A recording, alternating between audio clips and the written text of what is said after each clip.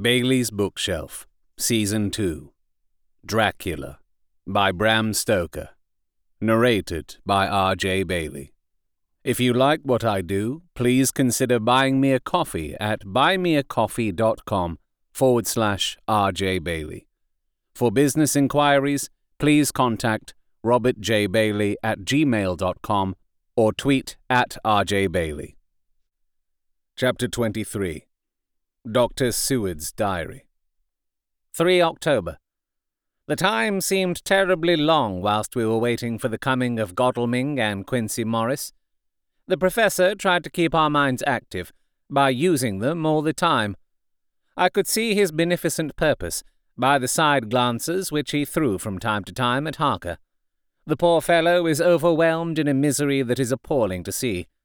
Last night he was a frank, happy-looking man, with strong, youthful face, full of energy and with dark brown hair. Today he is a drawn, haggard old man, whose white hair matches well with the hollow, burning eyes and grief-written lines of his face. His energy is still intact. In fact, he is like a living flame. This may yet be his salvation, for, if all go well, it will tide him over the despairing period. He will, then, in a kind of way, wake again to the realities of life. Poor fellow! I thought my own trouble was bad enough, but his— The professor knows this well enough, and is doing his best to keep his mind active. What he has been saying was, under the circumstances, of absorbing interest. So well as I can remember, here it is. I have studied over and over again, since they came into my hands, all the papers relating to this monster, and the more I have studied, the greater seems the necessity to utterly stamp him out. All through there are signs of his advance, not only of his power, but of his knowledge of it. As I learned from the researches of my friend Arminas of Budapest, he was in life a most wonderful man, soldier, statesman, and alchemist, which later was the highest development of the science knowledge of his time. He had a mighty brain, a learning beyond compare, and a heart that knew no fear and no remorse. He dared even to attend the scholomance, and there was no branch of knowledge of his time that he did not essay. Well, in him, the brain powers survived the physical death, though it would seem that memory was not all complete. In some faculties of mind he has been, and is, only a child. But he is growing, and some things that were childish at first are now of man's stature. He is experimenting and doing it well, and if it had not been that we had crossed his path, he would be yet, he may be yet, if we fail, the father or furtherer of a new order of beings, whose road must lead through death, not life. Harker groaned and said, "And this is all arrayed against my darling. But how is he experimenting? The knowledge may help us to defeat him." "He has all along, since his coming, been trying his power, slowly but surely. That big child brain of his is working. Well, for us it is, as yet, a child brain, for had he dared, at the first, to attempt certain things, he would long ago have been beyond our power. However, he means to succeed, and the man who has centuries before him can afford to wait and to go slow. Festina lente may well be his motto." "I fail to understand," said Harker wearily. "Oh, do be more plain to me. Perhaps grief and trouble are dulling my brain." The professor laid his hand tenderly on his shoulder as he spoke. "Ah, my child, I will be plain. Do you not see how, of late, this monster has been creeping into knowledge experimentally? How he has been making use of the zoophagous patient to effect his entry into friend John's home? For your vampire, though in all afterwards he can come when and how he will, must at the first make entry only when asked thereto by an inmate. But these are not his most important experiments. Do we not see how at first all these so great boxes were moved by others? He knew not then but that must be so.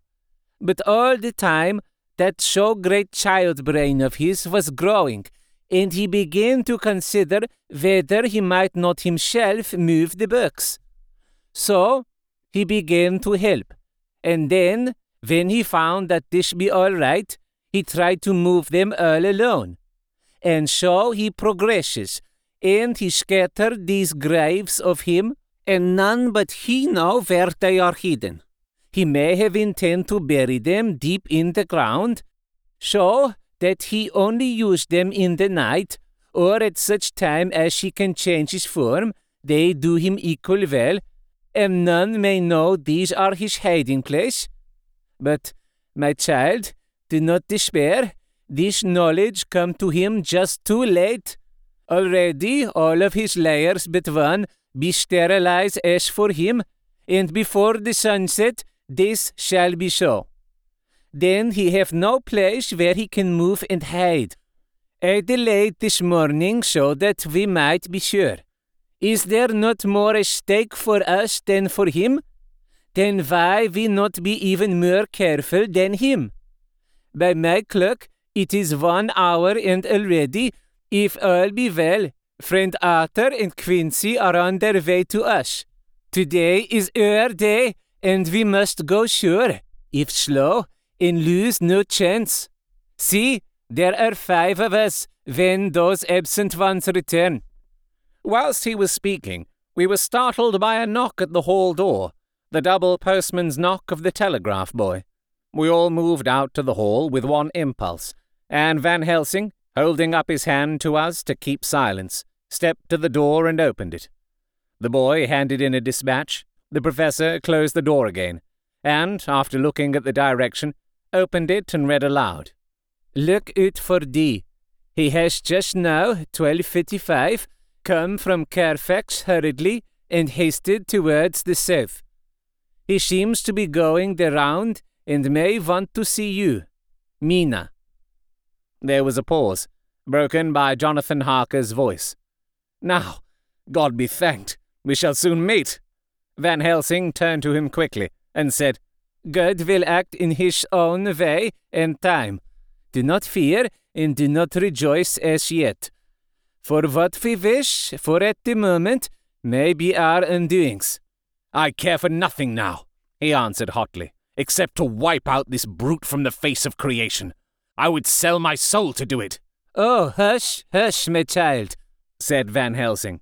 God does not purchase souls in this wise, and the devil, though he may purchase, does not keep faith.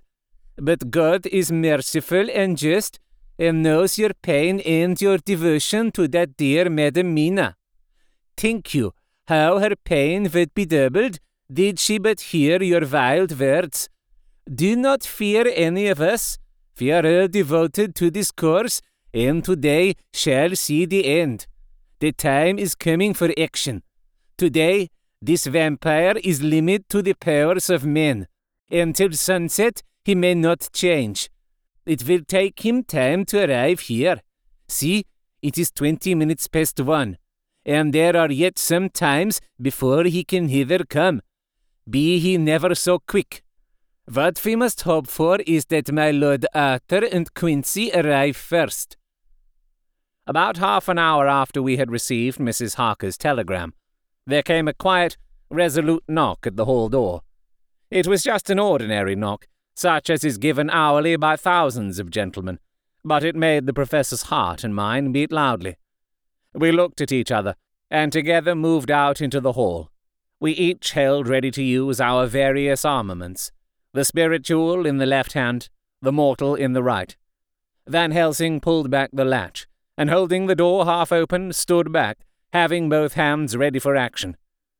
The gladness of our hearts must have shone upon our faces when, on the step, close to the door, we saw Lord Godalming and Quincy Morris. They came quickly in and closed the door behind them, the former saying as they moved along the hall. "It is all right. We found both places, 6 boxes in each, and we destroyed them all." "Destroyed?" asked the professor. "For him." We were silent for a minute, and then Quincy said, "There's nothing to do but to wait here. If, however, he doesn't turn up by 5 o'clock, we must start off, for it won't do to leave Mrs. Harker alone after sunset." "He will be here before long now," said Van Helsing, who had been consulting his pocketbook. "Nota bene, in Madame's telegram, he went south from Carfax. That means he went to cross the river, and he could only do so at slack of tide, which should be something before 1 o'clock. That he went south has a meaning for us. He is as yet only suspicious, and he went from Carfax first to the place where he would suspect interference least. You must have been at Bermondsey only a short time before him. That he is not here already shows that he went to Mile End next. This took him some time, for he would then have to be carried over the river in some way. Believe me, my friends, we shall not have long to wait now. We should have ready some plan of attack, so that we may throw away no chance. Hush, there is no time now. Have all your arms. Be ready." He held up a warning hand as he spoke, for we all could hear a key softly inserted in the lock of the hall door. I could not but admire, even at such a moment, the way in which a dominant spirit asserted itself. In all our hunting parties and adventures in different parts of the world, Quincy Morris had always been the one to arrange the plan of action, and Arthur and I had been accustomed to obey him implicitly. Now the old habit seemed to be renewed instinctively. With a swift glance around the room, he at once laid out our plan of attack, and, without speaking a word, with a gesture, placed us each in position. Van Helsing, Harker, and I were just behind the door, so that when it was opened, the professor could guard it, whilst we two stepped between the incomer and the door. Godalming behind and Quincy in front stood just out of sight, ready to move in front of the window. We waited in a suspense that made the seconds pass with nightmare slowness. The slow, careful steps came along the hall. The Count was evidently prepared for some surprise. At least, he feared it. Suddenly, with a single bound, he leaped into the room, winning away past us before any of us could raise a hand to stay him. There was something so panther-like in the movement, something so unhuman, that it seemed to sober us all from the shock of his coming. The first to act was Harker, who, with a quick movement, threw himself before the door leading into the room in the front of the house. As the Count saw us, a horrible sort of snarl passed over his face, showing the eye-teeth long and pointed, but the evil smile as quickly passed into a cold stare of lion-like disdain. His expression again changed as, with a single impulse, we all advanced upon him. It was a pity that we had not some better organized plan of attack, for even at the moment I wondered what we were to do. I did not myself know whether our lethal weapons would avail us anything. Harker evidently meant to try the matter, for he had ready his great cookery knife, and made a fierce and sudden cut at him. The blow was a powerful one, only the diabolical quickness of the Count's leap back saved him. A second less, and the trenchant blade had shorn through his heart. As it was, the point just cut the cloth of his coat, making a wide gap, whence a bundle of banknotes and a stream of gold fell out. The expression of the Count's face was so hellish that for a moment I feared for Harker, though I saw him throw the terrible knife aloft again for another stroke. Instinctively, I moved forward with a protective impulse, holding the crucifix and wafer in my left hand. I felt a mighty power fly along my arm, and it was without surprise that I saw the monster cower back before a similar movement made spontaneously by each one of us. It would be impossible to describe the expression of hate and baffled malignity, of anger and hellish rage which came over the Count's face. His waxen hue became greenish-yellow by the contrast of his burning eyes, and the red scar on the forehead showed on the pallid skin like a palpitating wound. The next instant With a sinuous dive, he swept under Harker's arm ere his blow could fall, and, grasping a handful of the money from the floor, dashed across the room, threw himself at the window.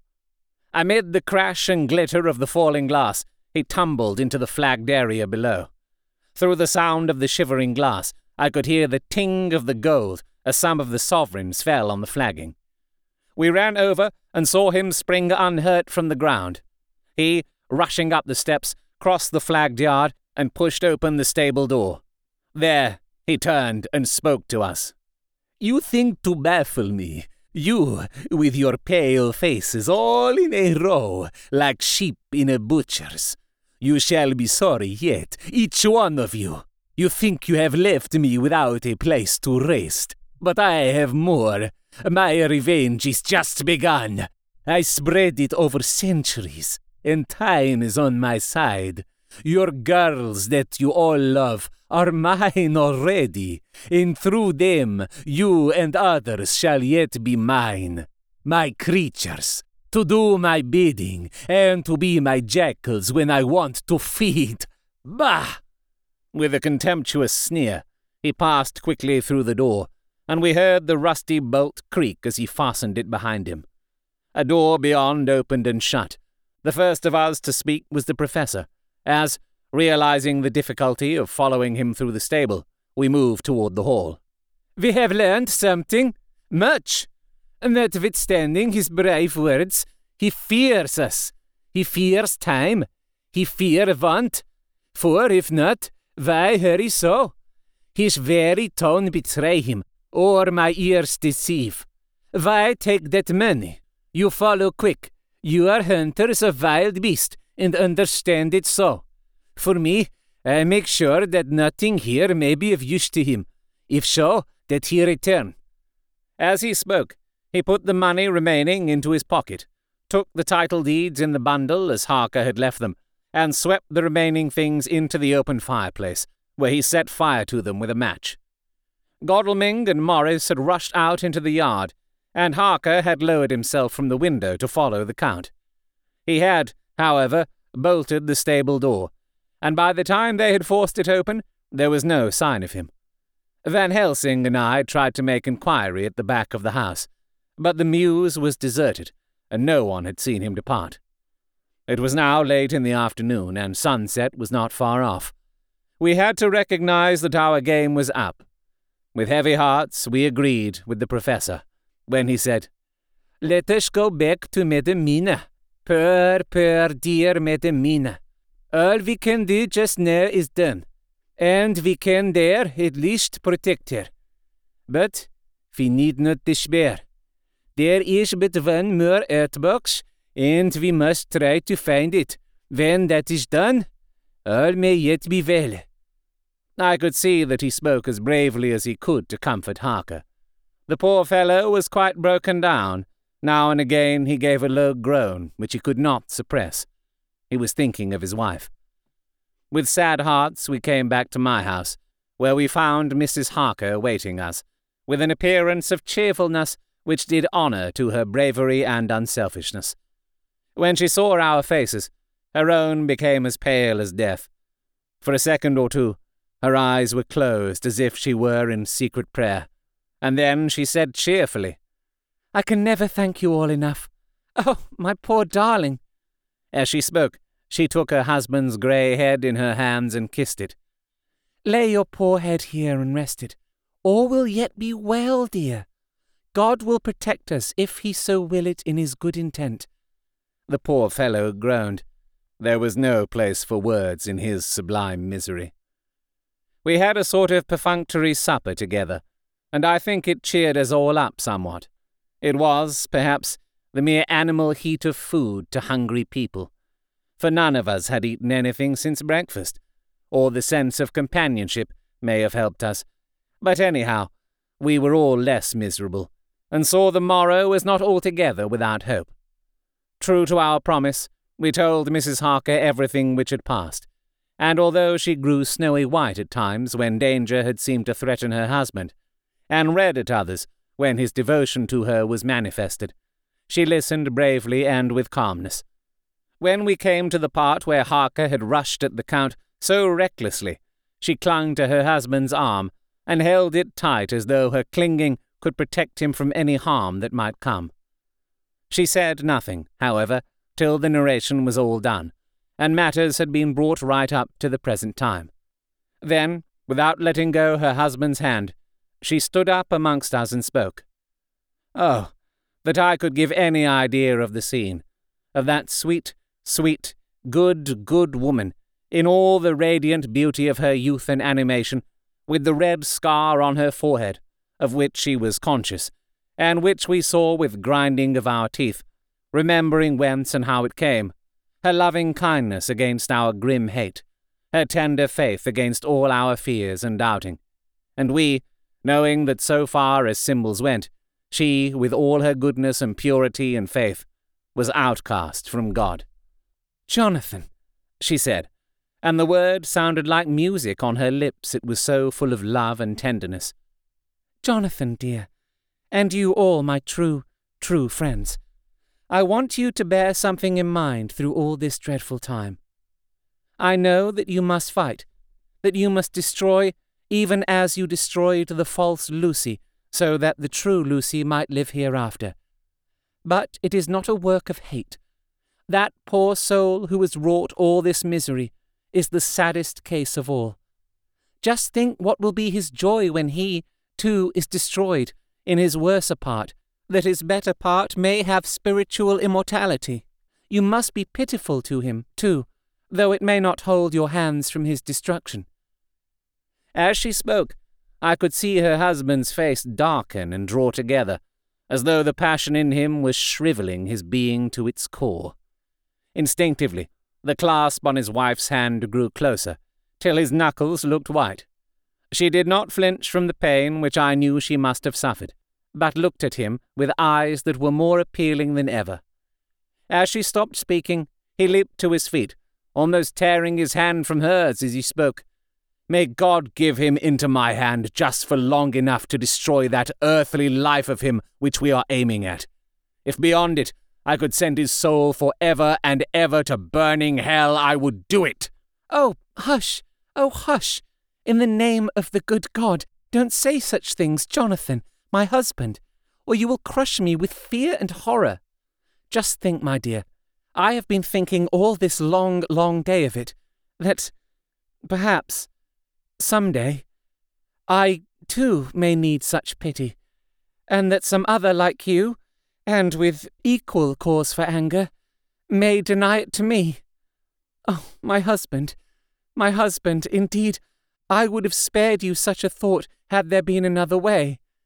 But I pray that God may not have treasured your wild words, except as the heart-broken wail of a very loving and sorely stricken man. Oh, God, let these poor white hairs go in evidence of what he has suffered, who all his life has done no wrong, and on whom so many sorrows have come." We men were all in tears now. There was no resisting them, and we wept openly. She wept too, to see that her sweeter counsels had prevailed. Her husband flung himself on his knees beside her, and putting his arms round her, hid his face in the folds of her dress. Van Helsing beckoned to us, and we stole out of the room, leaving the two loving hearts alone with their God. Before they retired, the professor fixed up the room against any coming of the vampire, and assured Mrs. Harker that she might rest in peace. She tried to school herself to the belief, and manifestly for her husband's sake, tried to seem content. It was a brave struggle, and was, I think and believe, not without its reward. Van Helsing had placed at hand a bell, which either of them was to sound in case of any emergency. When they had retired, Quincy, Godalming, and I arranged that we should sit up, dividing the night between us, and watch over the safety of the poor stricken lady. The first watch falls to Quincy, so the rest of us shall be off to bed as soon as we can. Godalming has already turned in, for his is the second watch. Now that my work is done, I, too, shall go to bed. Jonathan Harker's Journal. 3-4 October, close to midnight. I thought yesterday would never end, There was over me a yearning for sleep, in some sort of blind belief that to wake would be to find things changed, and that any change must now be for the better. Before we parted, we discussed what our next step was to be, but we could arrive at no result. All we knew was that one earth box remained, and that the Count alone knew where it was. If he chooses to lie hidden, he may baffle us for years. And in the meantime, the thought is too horrible. I dare not think of it even now. This I know, that if ever there was a woman who was all perfection, that one is my poor, wronged darling. I love her 1,000 times more for her sweet pity of last night, a pity that made my own hate of the monster seem despicable. Surely God will not permit the world to be the poorer by the loss of such a creature. This is hope to me. We are all drifting reefwards now, and faith is our only anchor. Thank God. Mina is sleeping, and sleeping without dreams. I fear what her dreams might be like, with such terrible memories to ground them in. She has not been so calm, within my seeing, since the sun set. Then, for a while, there came over her face a repose which was like spring after the blasts of March. I thought at the time that it was the softness of the red sunset on her face, but somehow now I think it has a deeper meaning. I am not sleepy myself, though I am weary. Weary to death. However, I must try to sleep, for there is tomorrow to think of, and there is no rest for me until... Later, I must have fallen asleep, for I was awaked by Mina, who was sitting up in bed, with a startled look on her face. I could see easily, for we did not leave the room in darkness. She had placed a warning hand over my mouth, and now she whispered in my ear, "Hush! There is someone in the corridor." I got up softly, and crossing the room, gently opened the door. Just outside, stretched on a mattress, lay Mr. Morris, wide awake. He raised a warning hand for silence as he whispered to me, "Hush! Go back to bed. It is all right. One of us will be here all night. We don't mean to take any chances." His look and gesture forbade discussion, so I came back and told Mina. She sighed, and positively a shadow of a smile stole over her poor, pale face as she put her arms round me and said softly, "Oh, thank God for good, brave men." With a sigh, she sank back again to sleep. I write this now, as I am not sleepy, though I must try again. 4 October, morning. Once again during the night I was wakened by Mina. This time we had all had a good sleep, for the grey of the coming dawn was making the windows into sharp oblongs, and the gas flame was like a speck rather than a disk of light. She said to me hurriedly, "Go, call the professor. I want to see him at once." "Why?" I asked. "I have an idea. I suppose it must have come in the night and matured without my knowing it. He must hypnotize me before the dawn, and then I shall be able to speak. Go, quick, dearest. The time is getting close." I went to the door. Dr. Seward was resting on the mattress, and, seeing me, he sprang to his feet. "Is anything wrong?" he asked in alarm. "No," I replied, "but Mina wants to see Dr. Van Helsing at once." "I will go," he said, and hurried into the professor's room. In 2 or 3 minutes later, Van Helsing was in the room in his dressing gown, and Mr. Morris and Lord Godalming were with Dr. Seward at the door, asking questions. When the professor saw Mina smile, a positive smile ousted the anxiety of his face. He rubbed his hands as he said, "Oh, my dear Madam Mina, this is indeed a change. See, friend Jonathan, we have got our dear Madam Mina as of old back to us today."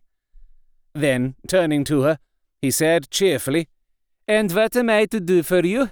For at this hour you do not want me for nothings." "I want you to hypnotize me," she said. "Do it before the dawn, for I feel that then I can speak, and speak freely. Be quick, for the time is short." Without a word, he motioned her to sit up in bed. Looking fixedly at her, he commenced to make passes in front of her, from over the top of her head downward, with each hand in turn. Mina gazed at him fixedly for a few minutes, during which my own heart beat like a trip-hammer, for I felt that some crisis was at hand. Gradually, her eyes closed, and she sat stock still. Only by the gentle heaving of her bosom could one know that she was alive.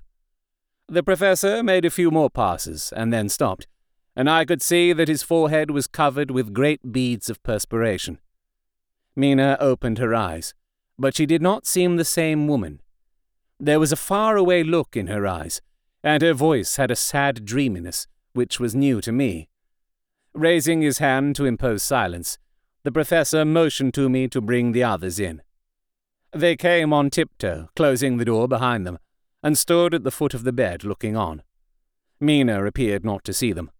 The stillness was broken by Van Helsing's voice, speaking in a low, level tone, which would not break the current of her thoughts. "Where are you?"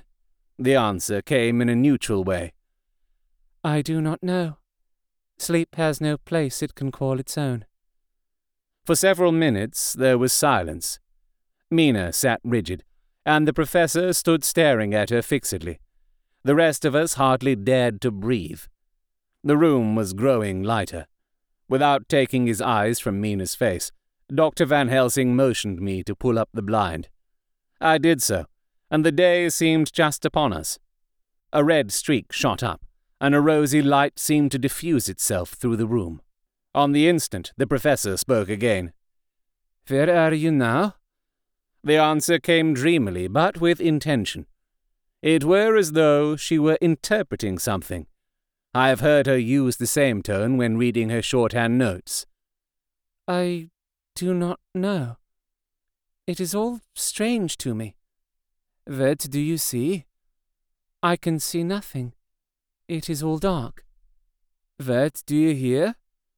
I could detect the strain in the professor's patient voice. "The lapping of water. It is gurgling by, and little waves leap. I can hear them on the outside." "Then you are on a ship?" We all looked at each other, trying to glean something each from the other. We were afraid to think. The answer came quick. "Oh, yes. What else do you hear?" "The sound of men stamping overhead as they run about. There is the creaking of a chain, and the loud tinkle as the check of the capstan falls into the ratchet." "What are you doing?" "I am still. Oh, so still. It is like death." The voice faded away into a deep breath as of one sleeping, and the open eyes closed again. By this time, the sun had risen, and we were all in the full light of day. Dr. Van Helsing placed his hands on Mina's shoulders, and laid her head down softly on her pillow. She lay like a sleeping child for a few moments, and then, with a long sigh, awoke and stared in wonder to see us all around her. "Have I been talking in my sleep?" was all she said. She seemed, however, to know the situation without telling, though she was eager to know what she had told. The professor repeated the conversation, and she said, "Then there is not a moment to lose. It may not be yet too late." Mr. Morris and Lord Godalming started for the door, but the professor's calm voice called them back. "Stay, my friends. That ship, wherever it was weighing anchor whilst she spoke. There are many ships weighing anchor at the moment in your so great port of London. Which of them is it that you seek? God be thanked that we have once again a clue, though whither it may lead us we know not. We have been blind somewhat, blind after the manner of men, since when we can look back, we see what we might have seen looking forward, if we had been able to see what we might have seen. Alas, but that sentence is a puddle, is it not? We can know now what was in the Count's mind when he seized that money, though Jonathan's so fierce knife put him in the danger that even he dread. He meant escape. Hear me, escape. He saw that with but one earth box left, and a pack of men following like dogs after a fox, this London was no place for him. He have take his last earth box on board the ship, and he leave the land. He think to escape, but no. We follow him. Tally-ho, as friend Arthur would say when he put on his red frock. Our old fox is wily, oh, so wily, and we must follow with wile. I, too, am wily, and I think his mind in a little while. In meantime, we may rest and in peace, for there are waters between us which he do not want to pass, and which he could not if he would, unless the ship were to touch the land, and then only at full or slack tide. See, and the sun is just rose, and all day to sunset is to us. Let us take bath and dress and have breakfast, which we all need, and which we can eat comfortably, since he not be in the same land with us. Mina looked at him appealingly as she asked, But why need we seek him further, when he has gone away from us? He took her hand and patted it as he replied, Ask me nothings as yet. When we have breakfast, then I answer all questions. He would say no more, and we separated to dress. After breakfast, Mina repeated her question. He looked at her gravely for a minute, and then said sorrowfully, Because, my dear, dear Madam Mina, now more than ever must we find him, even if we have to follow him to the jaws of hell. She grew paler as she asked faintly, Why? Because, he answered solemnly, he can live for centuries, and you are but mortal women. Time is now to be dreaded, since once he put that mark upon your throat. I was just in time to catch her as she fell forward in a faint. You have been listening to Dracula, narrated by me, R.J. Bailey. If you would like to commission me to create an audiobook for you or advertise on this podcast, please contact me at robertjbailey@gmail.com or on Twitter @RJBailey. This book will also be available to buy without all this podcasting waffle. If this was a live recording at a free event and you thought, hey, I'd like to buy that guy a decaf oat milk latte after the show, you can do so at buymeacoffee.com/RJBailey. All donations go towards making next season's audiobook, and literally coffee. While the novel Dracula is in the public domain, this recording is copyright to me, R.J. Bailey, 2022.